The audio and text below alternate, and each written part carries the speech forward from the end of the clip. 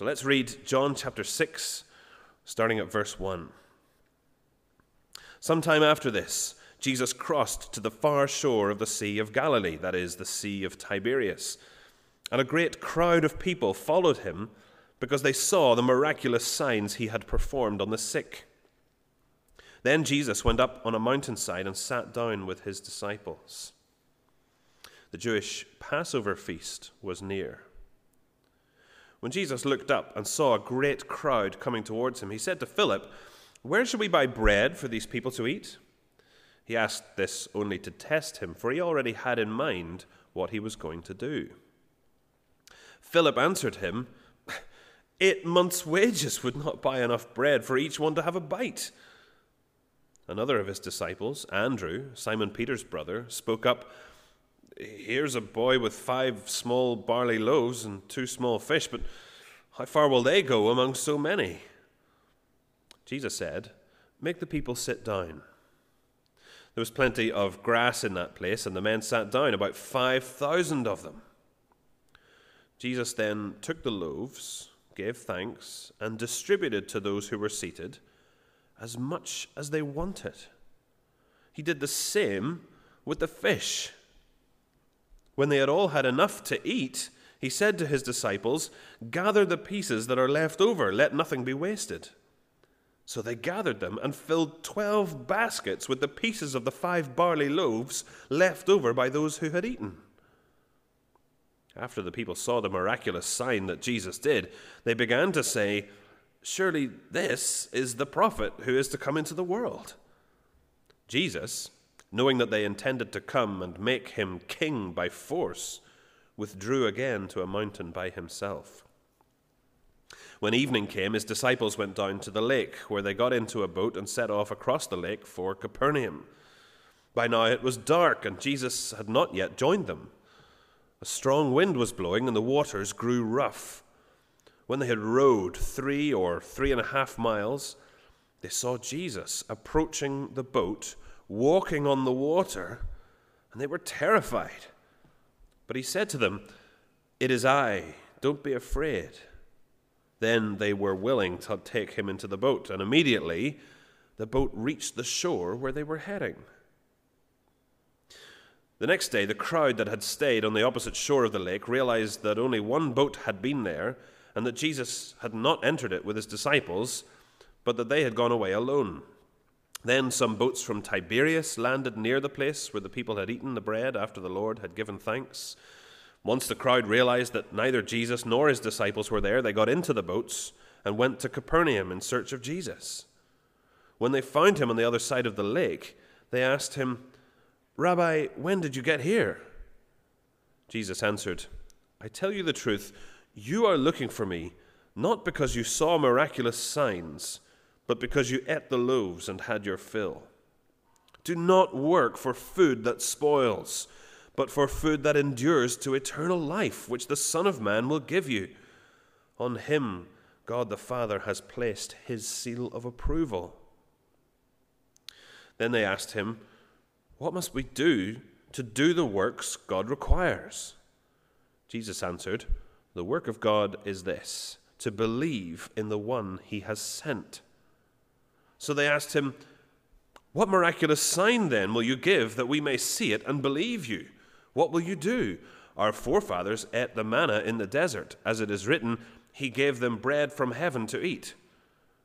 Jesus said to them, "I tell you the truth, it is not Moses who has given you the bread from heaven, but it is my Father who gives you the true bread from heaven. For the bread of God is he who comes down from heaven and gives life to the world." "Sir," they said, "from now on give us this bread." Then Jesus declared, "I am the bread of life. He who comes to me will never go hungry, and he who believes in me will never be thirsty.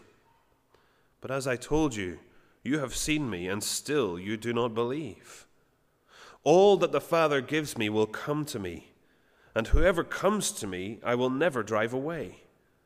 For I have come down from heaven, not to do my will, but to do the will of him who sent me. And this is the will of him who sent me, that I shall lose none of all he has given me, but raise them up at the last day. For my Father's will is that everyone who looks to the Son and believes in him shall have eternal life, and I will raise him up at the last day." At this, the Jews began to grumble about him because he said, "I am the bread that came down from heaven." They said, "Is this not Jesus, the son of Joseph, whose father and mother we know?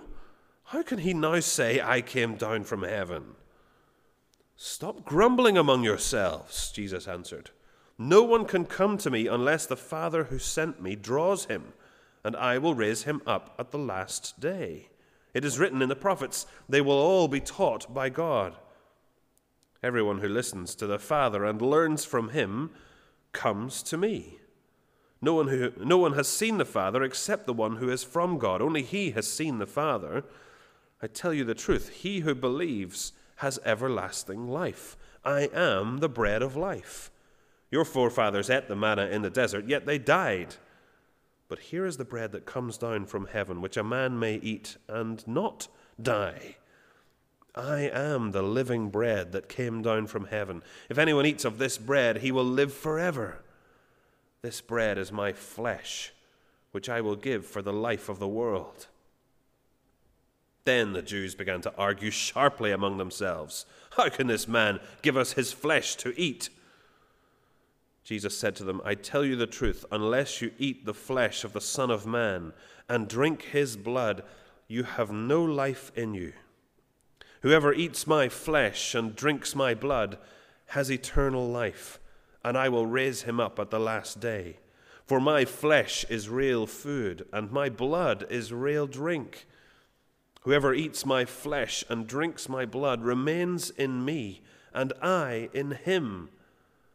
Just as the living Father sent me, and I live because of the Father, so the one who feeds on me will live because of me.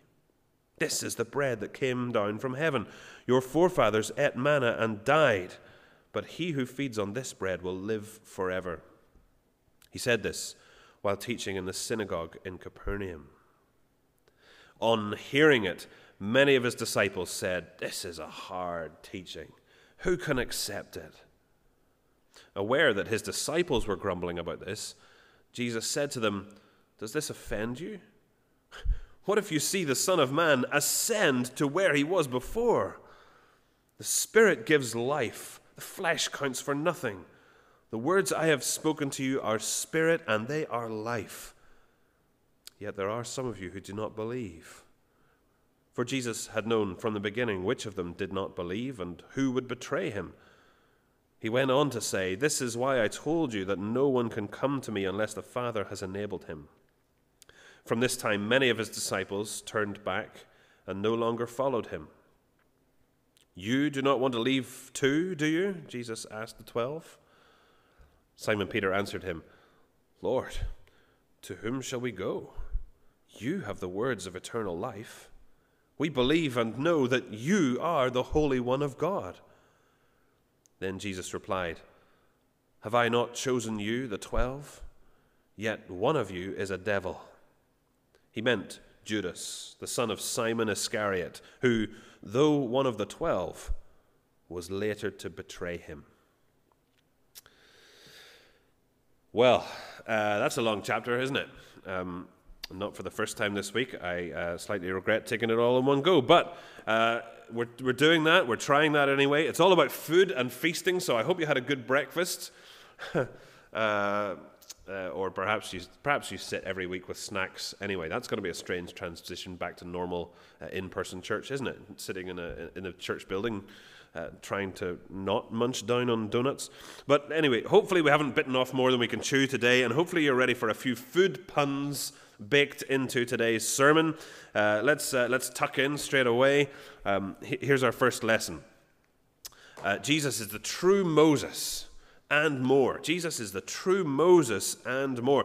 Jesus is very popular at this point of John's Gospel. He's back in Galilee, where in chapter 4 he healed a boy with a deadly fever. And we know from the other Gospels that Jesus healed many people in the region of Galilee.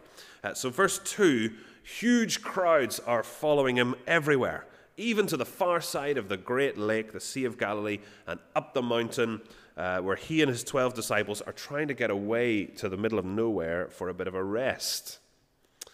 But the crowds follow, and Jesus knows they will be hungry, and verse 6, he knows he's going to feed them. His disciple Philip does the math and realizes it's going to take thousands of euros to buy lunch for this lot. Andrew scouts around to find out if anyone in the crowd brought their own food, and he comes back with one boy and his 5 bread rolls and 2 sardines, something like that anyway. Safe to say they're not 2, 70-stone bluefin tuna that might actually, go around the crowd a little bit. I was almost going to show you a picture of that, but I decided not to do that. You can look it up if you want to see a 70-stone bluefin tuna that's been caught. Anyway, Jesus tells his disciples to have the people sit down. There are about 5,000 men with women and children on top of that. So in a moment that just must have been so absurd, Jesus takes this little boy's packed lunch and he says grace. He thanks God for it. He prays. And he starts to tear bits off and pass it out. And we might imagine, the 12 disciples perhaps queued up. We're at the back of the 12. We're one of the last disciples to come. We're thinking, by the time we step up to Jesus, there's going to be nothing left to give out. Crumbs. It's all going to be gone by then. But no, it's not. And we take some and we deliver it to people and we come back. And there's more. There's still more.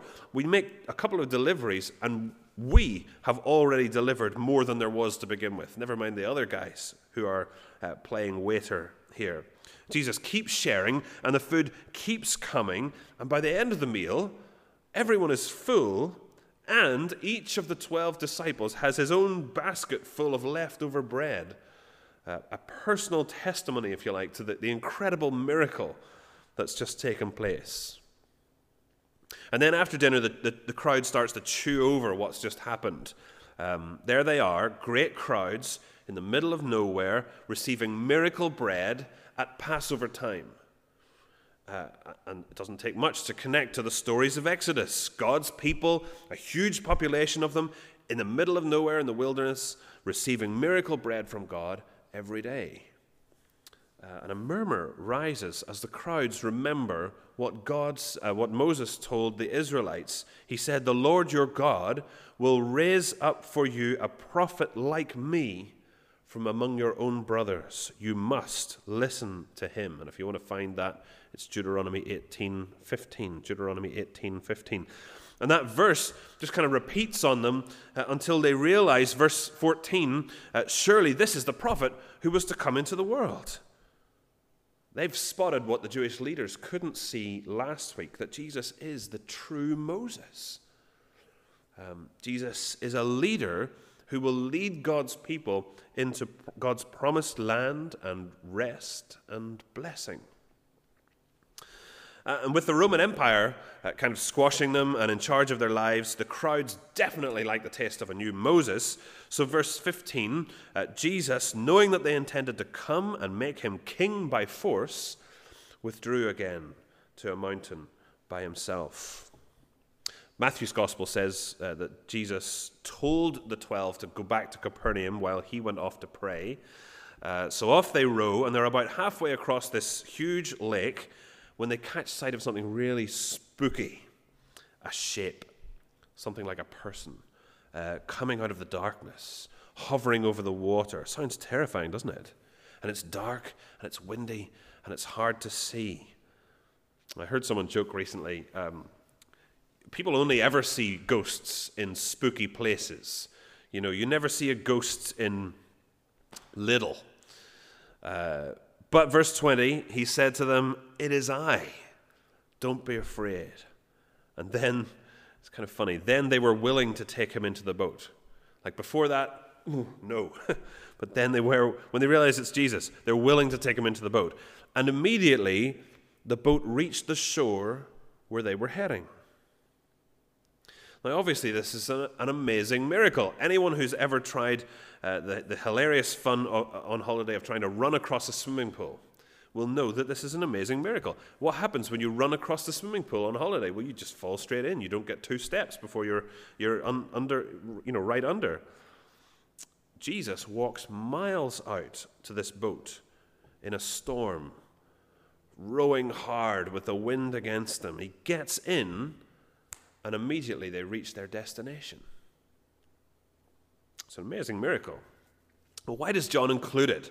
That's what I was wrestling with this week. He says later on that he left out lots of amazing stories. Why does he keep this one in a chapter that's about Jesus, the true Moses, feeding people with bread and saying, I'm the bread of life? It's all about bread. What's this about this water? Well, I think it's to make us think back to Exodus again, to Moses leading the people safely through the Red Sea, to Joshua leading them safely through the river Jordan, the Jordan that was in flood but that was piled up for the people to cross, leading the people into the promised land, immediately reaching the place where they were heading. Water was no obstacle to those men of God, nor is it to the Son of God. And he's the one who will lead his people where they need to go. He's the true Moses, he's the true Joshua, and more. More? Well, yes, more. This is just the first course. So next up, Jesus is the true bread from heaven. Jesus is the true bread from heaven. Verse 22, the people camp out, and they wake up next morning famished. Nothing makes you hungry like camping, isn't that right? You want to get those sausages going. But where's Jesus? Or where are those 12 waiters who worked with Jesus? Well, they're gone. So off they all go to try and find him in verse 25. And Jesus disapproved when the crowds only followed him for his miracles and didn't trust his teaching, but they're getting even worse. Now they're only following him for a free meal. Verse 26, Jesus answered, I tell you the truth. You're looking for me not because you saw miraculous signs, like not even for that reason, but because you ate the loaves and had your fill. Do not work for food that spoils, but for food that endures to eternal life, which the Son of Man will give you. On him, God the Father has placed his seal of approval. See, Jesus can give them so much more than a full tummy. But that's the way most of us live our lives, isn't it? What do we have? What do we need? How do we get it? What's on today? What's happening tomorrow? And we rarely think past the weekend, unless perhaps there's a holiday on the horizon or something like that. We are created to hunger for more than that. And we, as Jesus says, we should be chasing after eternal life. Verse 28, this really kind of frustrating conversation gets going. Then they asked him, what must we do to do the works God requires? Well, it's not a bad question, but Jesus says, the work of God is this, to believe in the one he has sent. To believe in the one he has sent. We don't work to pay for eternal life. We believe in the one who earned it for us.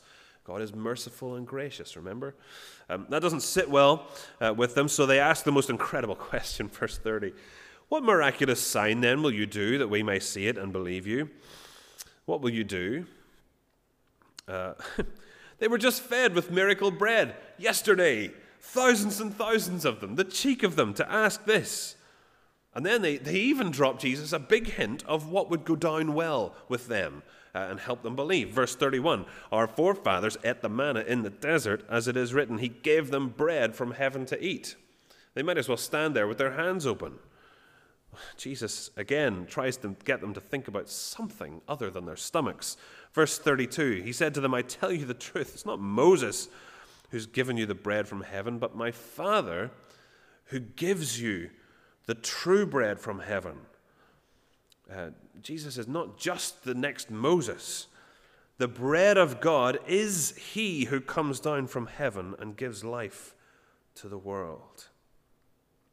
Guys, think about that miracle bread from Moses. It didn't really come from Moses, it came from God. Think about God who gives true life. I'm not just the next Moses, I'm the bread.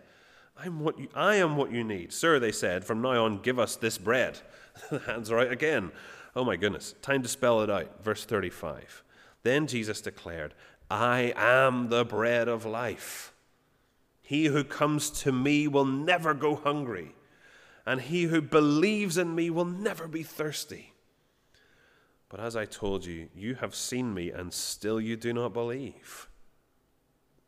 This is the first of 7 I am statements from Jesus in John's Gospel. I am the bread of life. And Jesus doesn't explain it yet, but he does tell us what's on the menu. Verse 37, "All that the Father gives me will come to me, and whoever comes to me I will never drive away. For I have come down from heaven, not to do my will, but to do the will of him who sent me. And this is the will of him who sent me, that I shall lose none of all that he has given me, but raise them up at the last day. For my Father's will is that everyone who looks to the Son and believes in him shall have eternal life, and I will raise him up at the last day." Everyone who looks to Jesus and believes or trusts in him will be raised up to eternal life. God the Father has sent Jesus into the world for that exact purpose. Everyone the Father gives to Jesus will come to him. No one who comes can be turned away. No one who comes will ever be lost.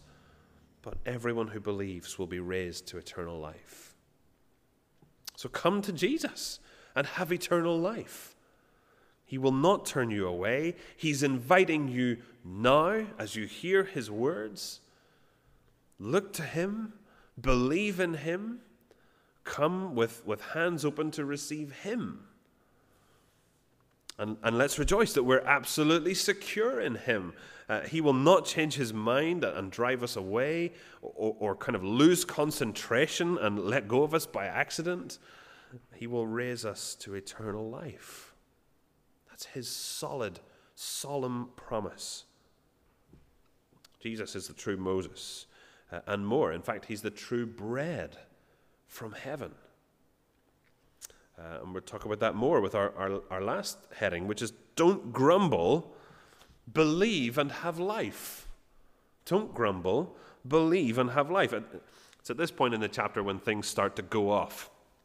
Because Jesus' listeners find what he has to say hard to stomach. So verse 42, "What's this about coming down from heaven? We know this guy. We know his parents. We know where he grew up. This smells fishy." So like the Israelites with Moses, they start to grumble against Jesus. Who ever heard of grumbling at meal times? Good luck, parents, for the rest of the day. And from verse 43, Jesus reminds them that like the Israelites who seemed to be grumbling against Moses, what they're really doing is grumbling against God. They need God to draw them and teach them. So they need to stop grumbling against him and listen to him. Be humble. Open their ears to what he might be telling them in the words of Jesus. And Jesus says if they will humble themselves and listen and believe, they'll be saved. And then they'll know that all of this is from God. Be humble and listen. After all, verse 46, they haven't seen God. They don't know his ways or his thoughts. But Jesus does, because he comes from the Father. Not to give bread for today and tomorrow, but to be bread that gives life forever. So would they ever just shut up and listen to Jesus? And in fact, they need to feast on Jesus. Verse 51, "I am the living bread that came down from heaven. If anyone eats of this bread, he will live forever. This bread is my flesh, which I will give for the life of the world." So here's a new idea. Here's a new level of detail. Are they going to be humble and listen while Jesus explains it? Well, verse 52, "Then the Jews began to argue sharply among themselves. How can this man give us his flesh to eat?" It's not really sinking in, is it? Jesus explains, verse 53, "Without feasting on Jesus, we are dead meat. No life in us. But," verse 54, "if we feast on Jesus, he will raise us to eternal life. Because, verse 55, his body and blood are real food, not physical food for actual eating like these people want, but spiritual food for our souls, eternal food for eternal lives. How does that work? Verse 56. Well, because feasting on Jesus unites us to Jesus. We remain in him and he in us. So, verse 57, we will live because of Jesus. We'll be united to him and he has life. He has the life of God. We share that life. We're locked into that life by being united to him. Now again, Jesus doesn't mean literally eating him. No one does that in the Bible, and he doesn't push that kind of idea. In the Old Testament, though, to feast on someone's flesh or to drink their blood, those are pictures of taking advantage of someone's death. So one guy in the Old Testament said that his enemies want to eat his flesh. That doesn't mean they wanted to actually, knife and fork. No, they wanted to profit from his death. That's what he meant. Someone else in the Bible refused to drink water that other people had risked their lives to fetch. And what he says is, no, I'm not going to drink their blood. Well, blood's not on offer, it's water. What he means is, I'm not going to profit from their risk. I'm not going to drink the water that they risked their lives and put their lives on the line to fetch. I'm not going to drink their blood. I'm not going to take advantage of their risk. But Jesus says, I want you to take advantage of my death. Not literally eating his flesh, but profiting spiritually from his self-sacrifice, taking his death as our spiritual nourishment. We need his death. He gives up his life to give us eternal life. He is consumed. We are nourished. He is poured out. We are filled up. This bread is my flesh, which I will give. I will give my flesh. I'll give my body. I'll give my life. Verse 51, for the life of the world. So will the people be humble and listen and try to digest what Jesus has to say? Well, verse 60, no. Even many of his own followers, the sort of wider group of followers, find this just too hard to swallow. They just can't get it down. Verse 61, they're grumbling even now. Remember, Jesus was picking up these disciples who were followers of John, and lots of people were kind of crossing over to follow Jesus. So Jesus has the 12, and he has many other disciples at this point as well. And they start to grumble. They can't cope with this teaching. They can't digest it. Jesus isn't impressed. And frankly, verse 62, if they can't swallow what he says, how would they cope with seeing him as he really is? Verse 63, they need to open their minds and think way beyond the material, physical world of ordinary bread and hungry tummies. Need to get a bigger picture of what God is doing. Is that what you need? To open your mind and think again about Jesus, to open your eyes and look again at him? He is God in the flesh, able to feed thousands of people in the middle of nowhere, generous enough to provide much more than was ever needed. He's the true Moses. He's the true Joshua who leads us to the far shore where we need to go. He's the one who came and gave himself to be devoured so that we might eat and live. Will you humble yourself and open your mind and listen and come and believe and have life?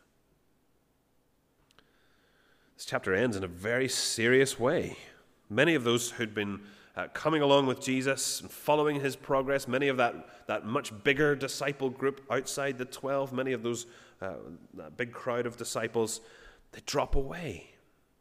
Verse 66, from this time many of his disciples turned back and no longer followed him. And even one of the 12, Judas, does not believe, and he will eventually show where his heart truly lies. Please, keep chewing on what Jesus has to say. After all, he alone has words of eternal life. Verse 67, as many disciples turn and leave, Jesus asks the 12 if they want to go as well. Well, Simon Peter, for once, gets it spot on, doesn't he? Lord, to whom shall we go? You have the words of eternal life. We believe and know that you are the Holy One of God. To whom will we go if not to Jesus? To someone else? To ourselves? Just trust our own instincts and our own cynicism and our great worldly wisdom that we have? Catch yourself on. Look what you're turning down, the Holy One of God, who alone has come from heaven, not just to provide for us, but to be devoured by us, to die our death, that we might feast, that we might take advantage and live. The door is open, the table is laid. Take and eat. Don't grumble. Believe and have life. And when we come, and perhaps it's many years ago that we accepted the call of Jesus, perhaps a call that seemed risky and unsettling and unsure at the time, well, let's hear again as we close the assurance that he gives and that we come to know when we walk with him. Listen to him speak. These are the words of Jesus. All that the Father gives me will come to me, and whoever comes to me I will never drive away. For my Father's will is that everyone who looks to the Son and believes in him shall have eternal life, and I will raise him up at the last day. Let's pray.